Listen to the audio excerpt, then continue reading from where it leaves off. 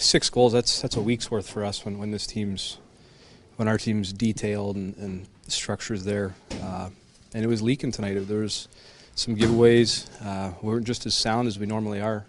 Ended up in the back of our net, but 6 goals, you're not going to win any games giving up 6. So that's something better now, I guess, than a couple weeks from now, but it's a lesson better learn real quick. You win 9 out of 10. One of these games is due.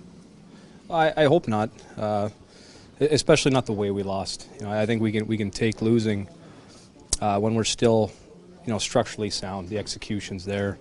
We're not giving goals where we felt like we gave away some grade A opportunities tonight and didn't really make them work for their offense. So I think accepting a stinker or a loss, it's not the time of the year for it.